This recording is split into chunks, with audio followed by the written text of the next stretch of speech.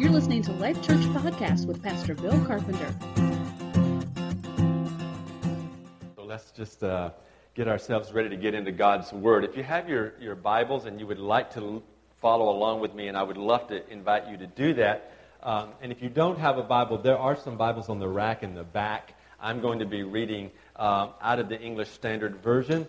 And that's what will go up on the screen that you will look at, and that is the translation that is in the back, all right? And if you don't have a Bible and you would like to have one to keep, we have some out in the main room, and they're on a shelf out there, and it is a great, great Bible. It's a paperback Bible that you can take with you, and you can have that as a gift from us today, all right?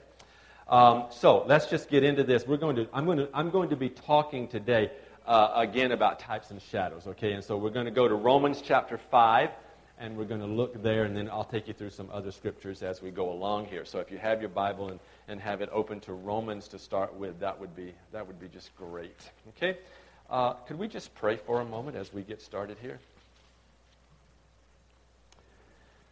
Father, we so much love you and want only to please you. We live in a world that challenges that desire right and left. And we very much want to be obedient. We want to be diligent, loyal, purposeful, intentional in all that we do for you. So would you help us today? Would you strengthen us and encourage us through the reading of your word and through the preaching and the teaching aspects of this delivery today? Would you just help me as your servant today to serve well? Would you allow me to decrease in order that you might increase through me? We rely today on the power of the Holy Spirit to illuminate this word of yours for us. And so, Holy Spirit, we ask you to come and settle among us in such a very powerful way that we receive what is necessary to be equipped, that we may go out and proclaim this great gospel to those around us and beyond us. And that we can do it in such a very powerful and intentional way that lives are truly changed around the world. We give you glory, we give you honor, we give you praise for your great goodness. In Jesus' name, amen. Okay, we left you at the road to Emmaus with the two men last Sunday, and we talked about how that as Jesus broke the bread and the revelation came to them that indeed he was the Christ, that he then departed. He just disappeared from them and went on his way. And so I'd like to pick up this idea of types and shadows from there and talk to you today about Adam and about Christ.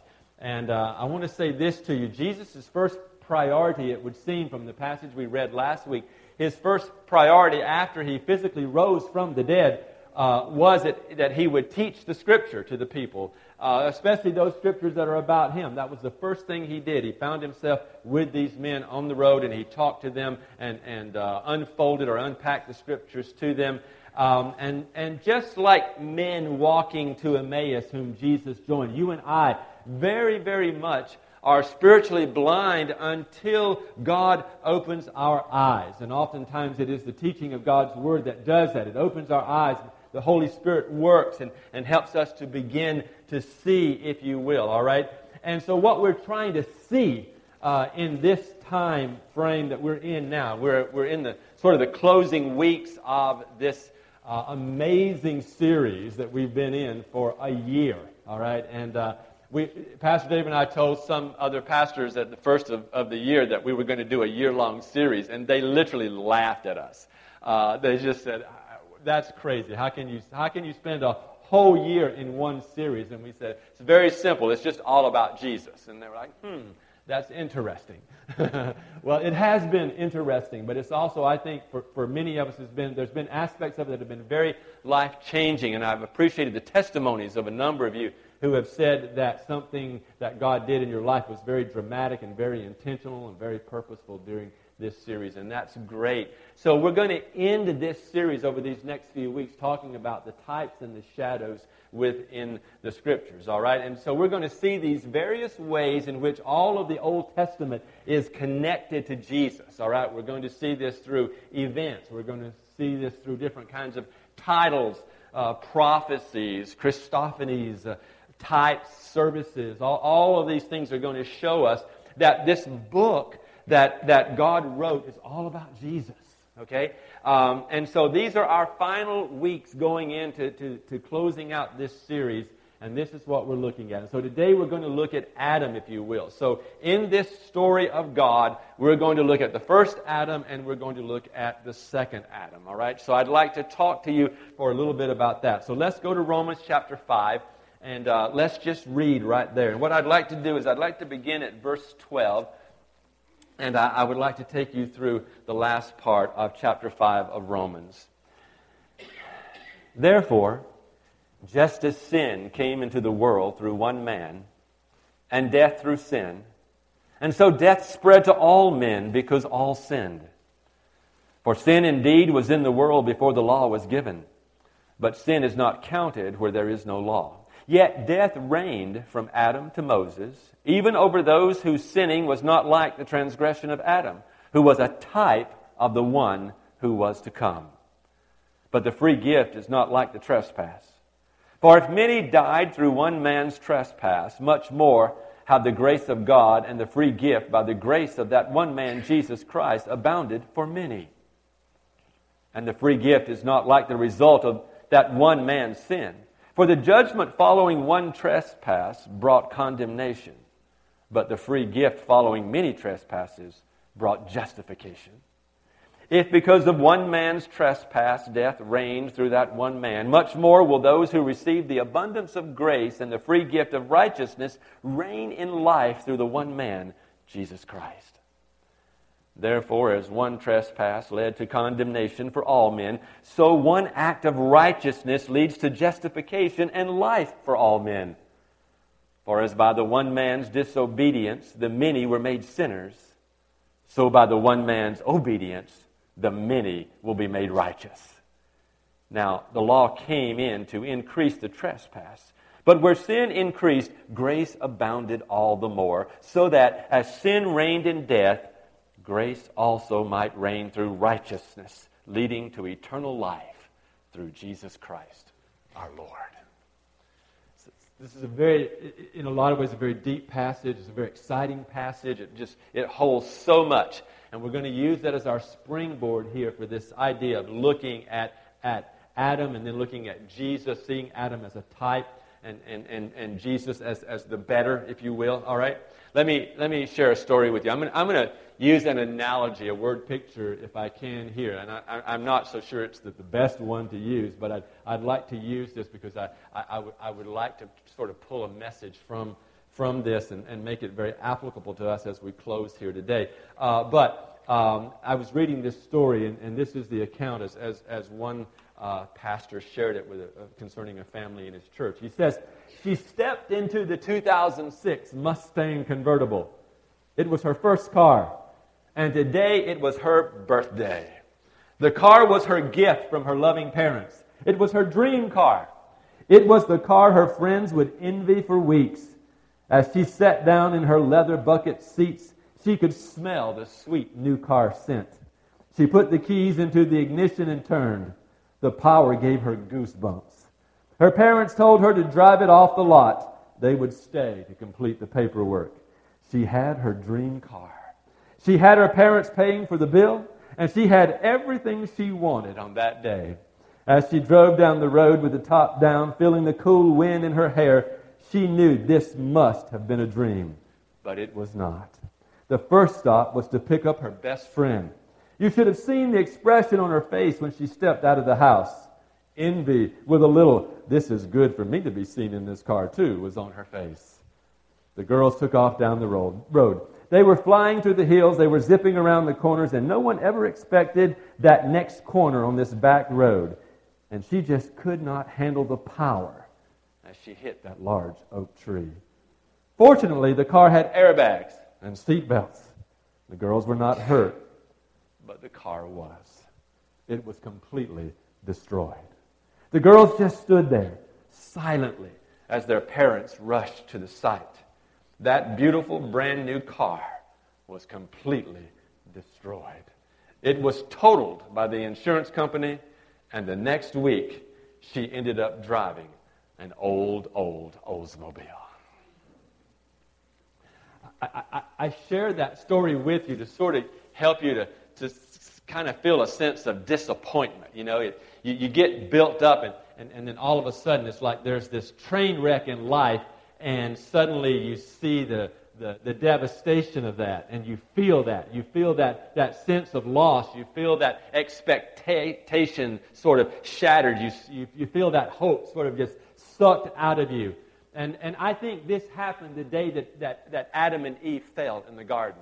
I think that there was such great expectation on the part of God even for Adam and Eve. I think there was such great expectation of Adam and Eve, if you will. And so I want to say to you today that there was something lost in the garden that we cannot get back the way it was given. And so Adam and Eve are kind of like this car, if you will. That's what happened to Adam and Eve. They were wrecked that day in the garden. Adam and Eve was the never-touched car, perfect in every way. God made this couple completely perfect. There was no bad background in their lives. There was never any foul language in their home. There were no selfish parents. There were no bad examples of friends along the way. Everything about this particular couple in the garden was perfect at the time. There was no hint of sin, if you will, in their hearts. The only thing that Adam had been given, if you will, was his free will, a very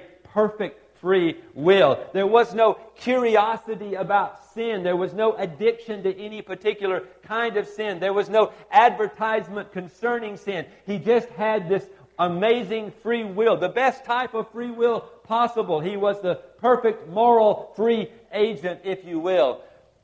But the reality is that he threw it away. Let me turn with your Bibles, if you want to, over to Genesis chapter 3, and we can actually look at it together if you would like. Genesis chapter 3, and let's begin reading at verse 1. This is the account of how it all happened. Now the serpent was more crafty than any other beast of the field that the Lord God had made. And he said to the woman, "Did God actually say, 'You shall not eat of any tree in the garden?' And the woman said to the serpent, 'We may eat of the fruit of the trees in the garden, but God said, You shall not eat of the fruit of the tree that is in the midst of the garden, neither shall you touch it, lest you die.' But the serpent said to the woman, 'You will not surely die, for God knows that when you eat of it, your eyes will be opened, and you will be like God, knowing good and evil.' So when the woman saw that the tree was good for food, and that it was a delight to the eyes, and that the tree was to be desired to make one wise, she took of its fruit and ate. And she also gave some to her husband who was with her, and he ate. Then the eyes of both were opened, and they knew that they were naked, and they sewed fig leaves together and made themselves loincloths. And they heard the sound of the Lord God walking in the garden in the cool of the day. And the man and his wife hid themselves from the presence of the Lord God among the trees of the garden." Such a sad story, isn't it? In this sin that we see here, Adam ruined the rest of humanity. He destroyed all that God intended for us. This one sin made all the difference in the world that we live in. He wrecked humanity, if you will. He wrecked the world. He wrecked you and me. And if you're looking to someone to blame for the problems in life, you sort of don't have to look any further than Adam and Satan. Adam's your man. God wanted to have this sort of perfect fellowship, if you will, with his creation, but Adam sinned, and God wanted man to be happy, to be fulfilled, but Adam sinned. Adam lost everything for us in this one action. Paul is mentioning this destruction in these passages in Romans. He says in verse 12 that, "Therefore, just as through one man sin entered into the world, the death through sin, and so death spread to all men because all sinned." So we suffer this choice that Adam made in the garden, and we are a part of this, if you will. And so death reigned, and it reigned from Adam unto Moses, even over those who had not sinned in the likeness of the offense of Adam. And the Bible says that Adam is a type of him who is to come or who was to come. So even though the law had not been given prior to Moses, that death and sin entered into mankind through Adam. And so all of us are sinful as a result of that. Paul is very clear in his understanding of this nature of sin, that it came from Adam, that Adam introduced it into the world. And now all of us, every one of us, is going to die because of Adam's choice. Now, Adam's sin wrecked humanity because Adam was kicked out of the Garden of Eden and he was not given access to the tree of life. We see that also in Genesis. If you go back to chapter 3, it also tells of that account of how that the Lord said, "Behold, the man has become like one of us, and now he knows good and evil." So now let's be careful lest he stretch out his hand, if you will, and take from the tree of life and live forever. God had to banish him. God had to send him out, if you will, from the garden. So this is a very familiar story for most of you, I think. But let's just rehearse it a bit here this morning and understand the beauty of what God has done through Jesus Christ. Adam is banished from this garden, and he must now cultivate the ground from which he was taken and created. So he drives the man out at the east of the Garden of Eden, stations the cherubim there and the flaming sword turning in every direction to guard the way to the tree of life. Death has entered in through sin, and now we all will die as a result of that. We never ate that tree, or from that tree. We never sinned the way that Adam did in the garden, but we are not given access to the tree of life. Okay? We're going to die because of the sin of Adam, and Adam is also responsible for bringing that sin into this world that we are living in. So now we live in a world of sin. There's sin all around us. It's everywhere. And in essence, it comes from the transgression of Adam. There's no way that we can live a life of righteousness and pure life because of the influence of sin all around us. We can't do that, folks. I'm not giving you freedom here, and I'm not giving you excuse here. I'm just saying it's impossible for us to do that in our own strength or our own ability, all right? Because sin is everywhere, all right? So, we grow up with parents that are not always necessarily the best. Some of us have had selfish parents. We grow up around other kinds of sinful people. There's no way that this sin is not going to affect us. There's no one that can be righteous like Adam was, all right? He was the perfect free agent. He had the only true choice between good and evil, and he wrecked it for all of us. So now we live in this very sinful world because sin is everywhere all around us. I cannot escape from sin. You suffer because of sin. You hurt because of sin. We die because of sin. Adam's sin has destroyed what God intended. He takes his very perfect life and he throws it away. And we suffer because of that.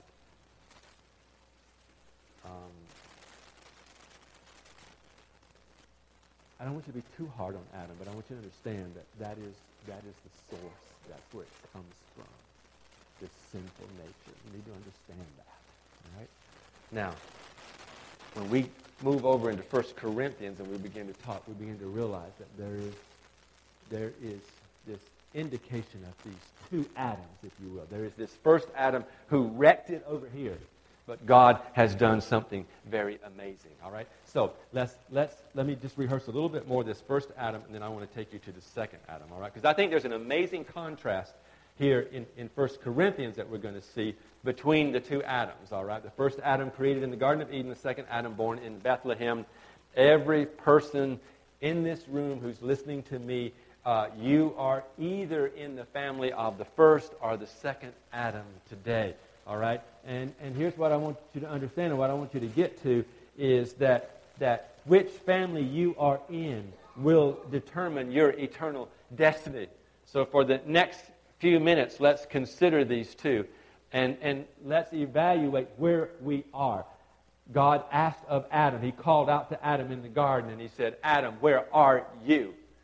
Certainly God knew geographically, positionally, where he was. God is the ultimate GPS system. And so he knew exactly where Adam was physically at. But he's asking this question, Adam, where are you? And I think it's a much deeper than just wondering where he might be in the garden. But it is to get Adam to think about what he has done and what has happened. And so what is his condition? And I think that the Holy Spirit can ask that of you and I today. And I think it's a very serious and very important question that we ask. Where are we with God? And which Adam are we identifying with here? Because that is going to determine our eternal destination. All right? 1 Corinthians chapter 15. Let's turn there and look for a moment.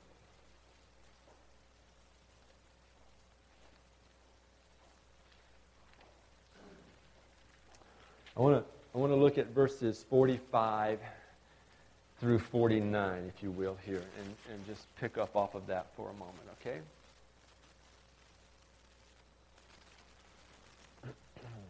Verse 45. Thus it is written, the first man, Adam, became a living being. The last Adam became a life-giving spirit. But it is not the spiritual that is first, but the natural, and then the spiritual. The first man was from the earth, a man of dust. The second man is from heaven. As was the man of dust, so also are those who are of the dust. And as is the man of heaven, so also are those who are of heaven. Just as we have borne the image of the man of dust, we shall also bear the image of the man of heaven. Hallelujah. This is an amazing news flash, if you will, out of Corinthians here. You don't have to stay in that place. You don't have to stay in that old Adam. There is an opportunity for you to move out of that place of wreckage.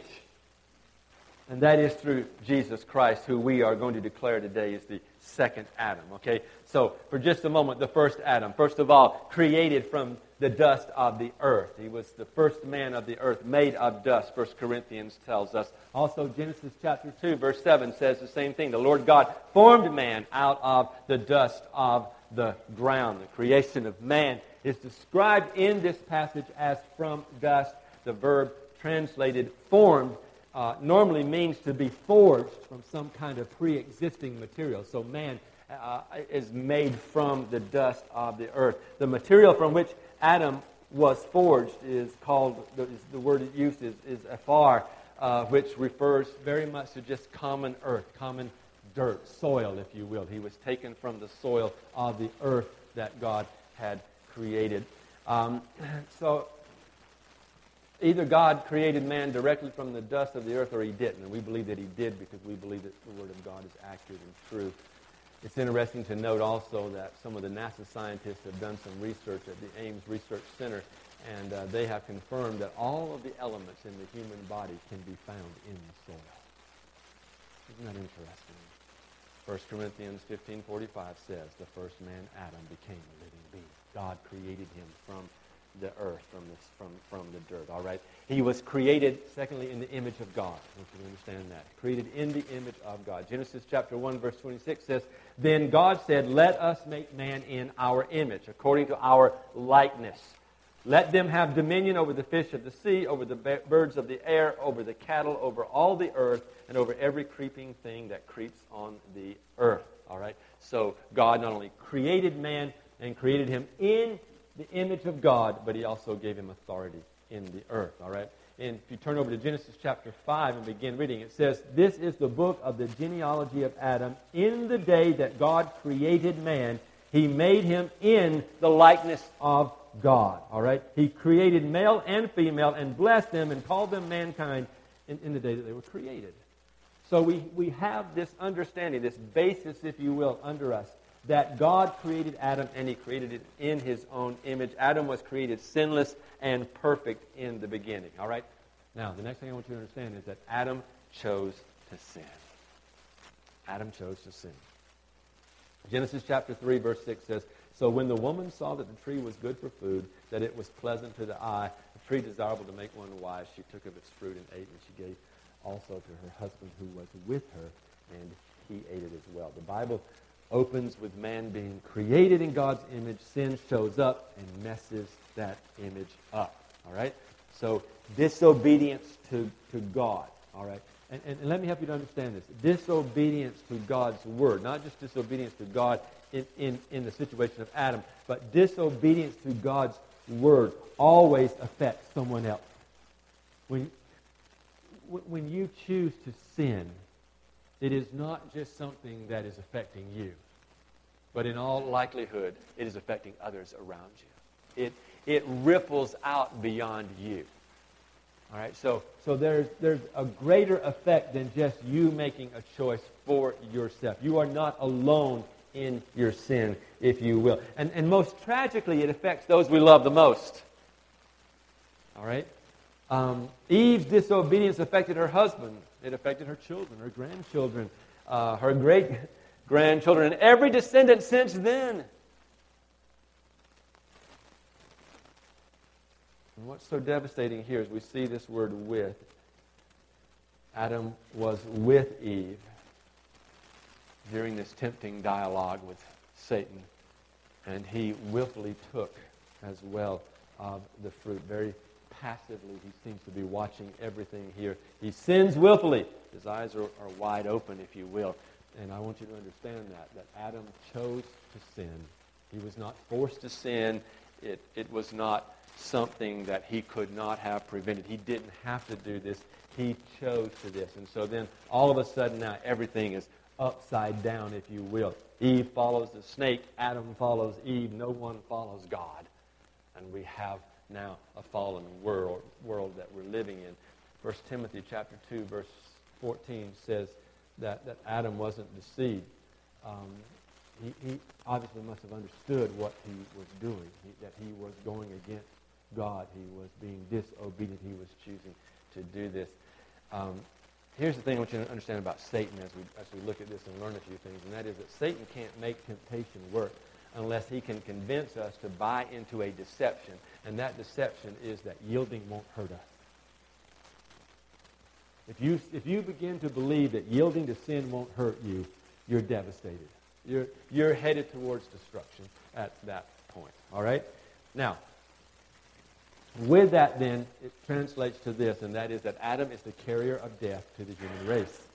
Genesis chapter 2, beginning at verse 15, it talks about how that the Lord God took the man, he put him in the garden, he told him to tend it, he told him to keep it, and he said to him, of every tree of the garden you can eat here, all right? You can eat freely, all right? Except the tree of the knowledge of good and evil. You shall not eat from that tree, because if you eat from that tree, you will die. All right? You will die. So if Adam and Eve had retained their original state, they never would have died. If they had not sinned, if they had not been disobedient in sin and fallen in the garden, they would not have to experience death, and we would not have to experience death. We would be eternal in that sense, all right? But Adam and Eve yielded to the serpent's temptation, and death came into the world, all right? Before that very beautiful, pristine state, they existed at a level that was far above the present condition of the human race, far above us. We have to deal with sin. We have to deal with sickness. We have to deal with death. We have to deal with all of these addictions and things that go on all around us, all right?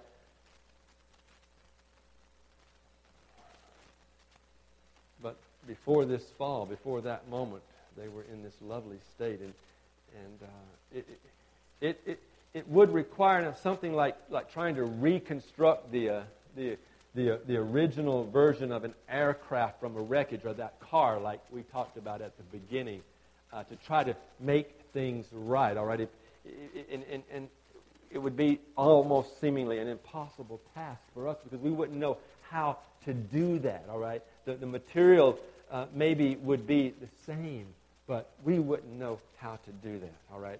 And so we have this situation that Adam couldn't go back and fix. He couldn't go back and rebuild the wreckage. He couldn't go back and take care of things. It was done. It's there. It's done.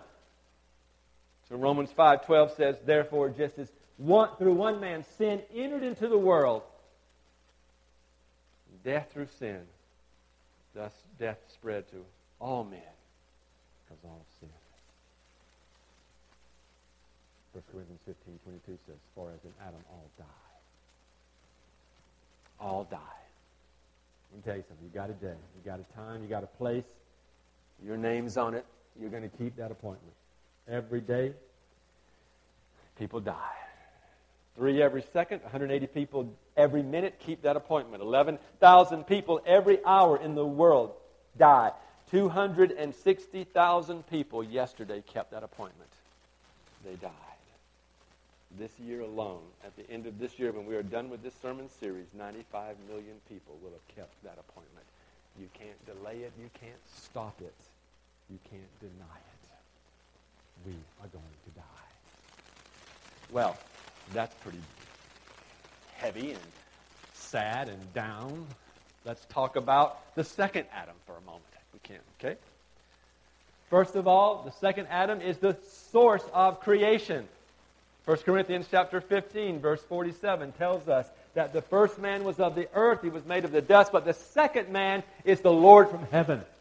And this is the good news that we have, all right? 1 Corinthians chapter 15, verse 45 says, just as it is written, the man Adam became a living being. But the last Adam, it says, became a life-giving spirit. This is where the story turns. It gets better now, all right? It starts to get good, all right? In John chapter 1, it says that in the beginning was the Word, and the Word was with God, and the Word was God, and He was in the beginning with God. And it goes on to say that all things were made through Him, and without Him, nothing was made that was made. In Him was life, and the life is the light of men. This is our good news. This is our hope, all right? And the second thing you need to understand, not only is He the source of creation, but He is the Son of God. Isaiah chapter 9, verse 6 says, for unto us, God, the people, unto us a child is born, unto us a son is given. The Son of God. Hebrews chapter 1, beginning at verse 1, talks about long ago and many times and in many ways God spoke to our fathers by the prophets. But in these last days, in the days that you and I are living in, if you will, all right, He also is speaking through the one whom He created, who created the world. He is the radiance of the glory of God, the Bible says, an exact imprint, if you will, an expression of God, an image of God, of His nature. He upholds the universe by His word and by His power. The truth is that Mary did have a little lamb, but He grew up and He was sacrificed for you and I, so that we might have eternal life. He came to earth and He lived and He died that you and I might live again. Philippians chapter 2 verse 6 says, though He was in the form of God, He did not regard equality with God as something that should be exploited or taken advantage of, but He emptied Himself out and He actually took on the form of a slave or a servant, if you will. Being born in human likeness, being found in human form, He humbled Himself and He became obedient to the point of death, even death on the cross. So we see a much different picture now in this second Adam than in the first. And this is very important. You need to understand that He was sinless. Sinless. Mark chapter 1, verse 13. He was there in the wilderness 40 days, tempted by Satan, but He did not yield to that temptation. So what I want you to understand is He is tempted in every way like you. He has experienced the same temptations that you have experienced, but He overcame those temptations, and He is sinless. The corrupter, the evil one, the serpent, Satan, the one who corrupted Adam and Eve, and he is the opposer of every good work in every person who has ever lived. Satan attempted to corrupt the Son of God. He tried to tempt Him, and he tried just as he tempted the first Adam, but the second Adam in the wilderness had quite different results. Praise the Lord. He overcame. You see, sin is in consenting or yielding to temptation, not in being tempted. And I want you to understand that, because a lot of you get tempted and then you go through shame and guilt because you've been tempted. You feel bad because some temptation came to you. But that is not sin. The sin is when we yield to that temptation. Adam was tempted. Jesus was tempted. Adam yielded to the temptation. Jesus did not.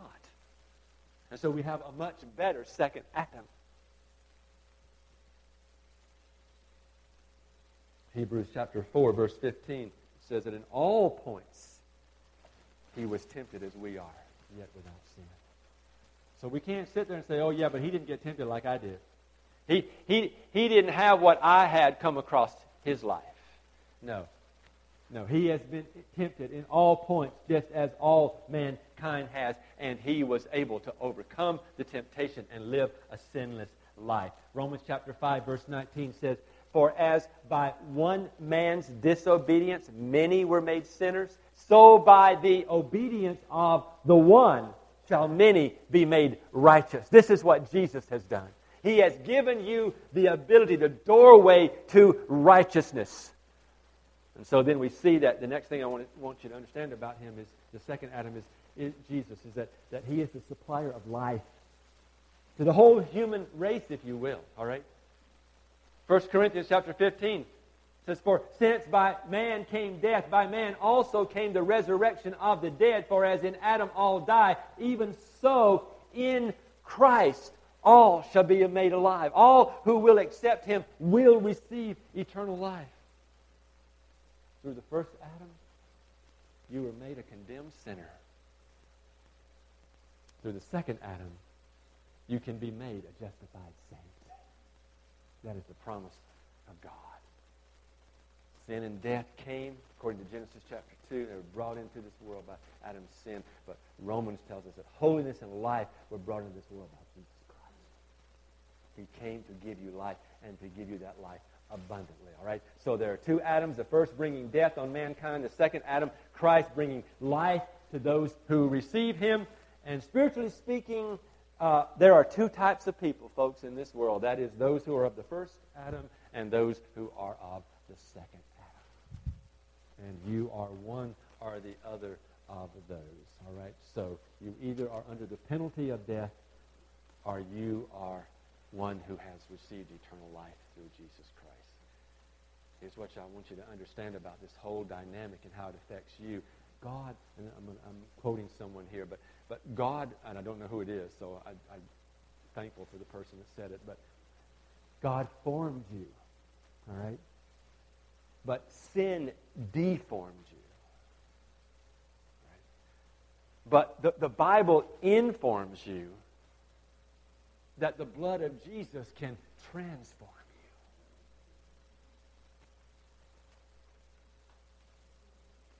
This is the beauty of God here.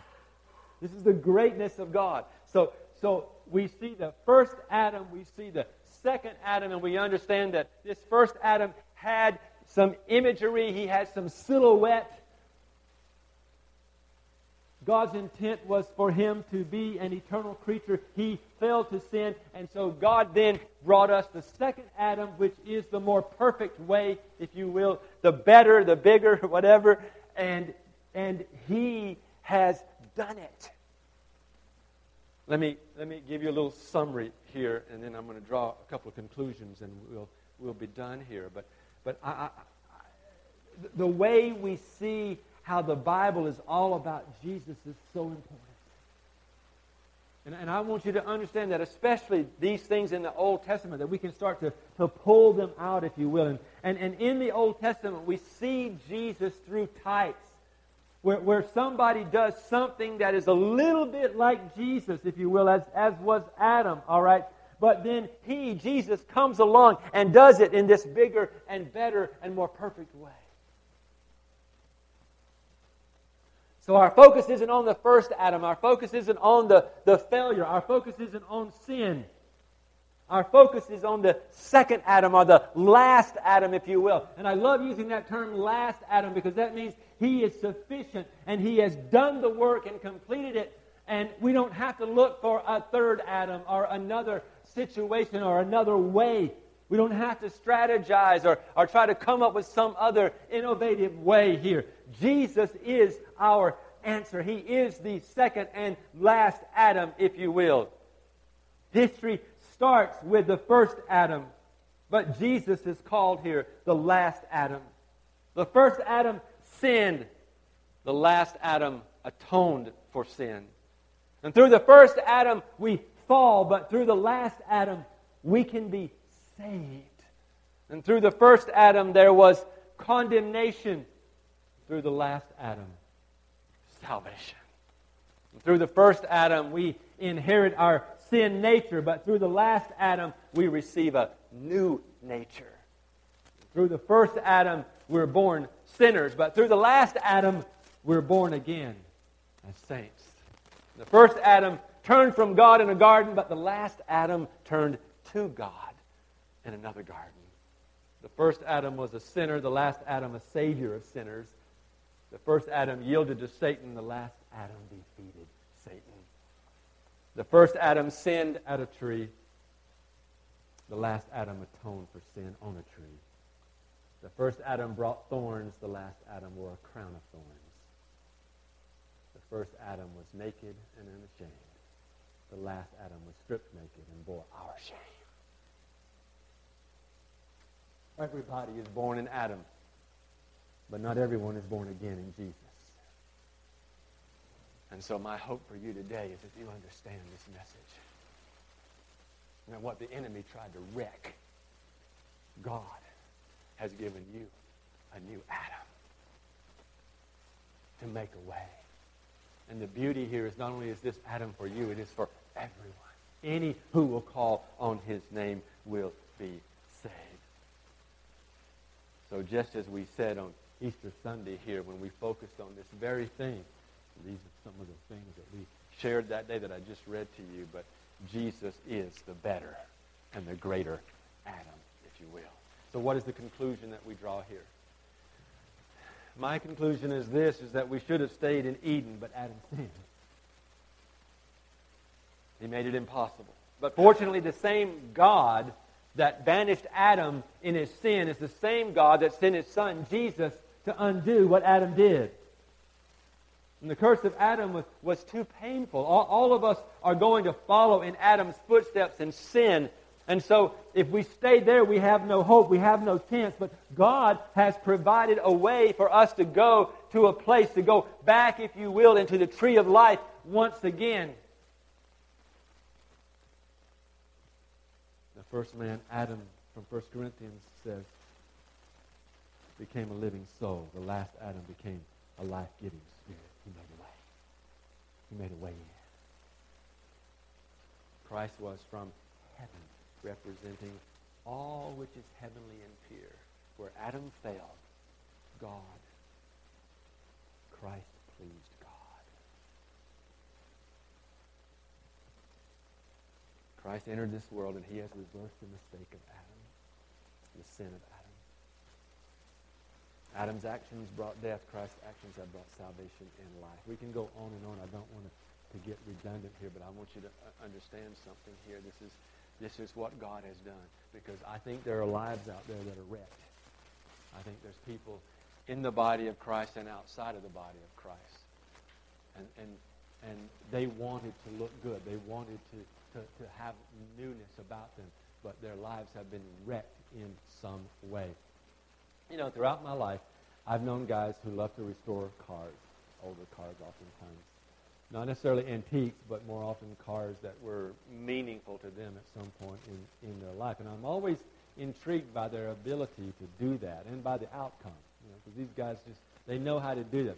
They know how to take something that's just a wreck and haul it in and do something amazing. And then it looks, brand new, if you will. And I was reading one pastor, and he shares the story of his father. And he said that his father pulled an old 68 Cougar home one day when he was a young man. Just a gnarly wreck of an old, rusted out, bent up, bad wreck Cougar. Now, the reason that kind of tripped my trigger is because I remember the Cougar of the 60s, and it was an awesome car. And we didn't have a lot of money as a family growing up, but my dad worked for a guy that was quite wealthy. And one day, I remember my dad driving home to our house, and he drove up in a 60s Cougar. And the amazing thing about that was it was like spanking brand new. It just looks, it was a doll. And I remember my dad getting out and kind of rubbing his hand along the side of that Cougar And then my mom came out the door about that time, and the two boys, we were just out in the yard, and we were just like, our mouths had dropped open. We were like, oh my, we thought my dad had bought it. We were like revved. We were like, we have died and gone to heaven. This is it, you know. And he rubs his hands along the side of the car, and he looks at my mom, and he goes, sexy. We looked at each other and went, huh? You know, we were like, look at the car. Yeah. And the most amazing thing, though, was it was a convertible. And I had never ridden in a convertible. And my dad, he got to have this car for a day. His boss said, just take the car and just go home, and you and your family take a drive and just go out and you ride around in the car. And my dad did this. And it was a fabulous moment for us. Okay, I still remember it very, very well. But this pastor said that his dad found this 68 Cougar, and he brought it home, and he said it was twisted. It had been wrapped around a maple tree, and his dad had one when he was 16, and he had wrecked his car as well. But he said his dad pulled this old rusted, old dirty, beat-up, wrecked car, and he said for months and months and months, he says, my father worked on that car. He painted it, and he replaced parts, and he fixed things, and he says he loved that car, and he restored that 68 Cougar to perfect condition. At 16, he wrecked a 68 Cougar. At 40, he restored the car to its rightful condition. Why am I saying this to you? Adam destroyed with sin humanity. Christ came and took that humanity and he restored it through his blood shed on the cross of Calvary. Through the power of the resurrection, you and I can have the restoration. And we are perfected in Christ, not in ourselves. The second Adam is the good news. That's the good news that you proclaim. And I hope that after today you're able to articulate that to those that God brings into your path. Chris, come and speak to us for a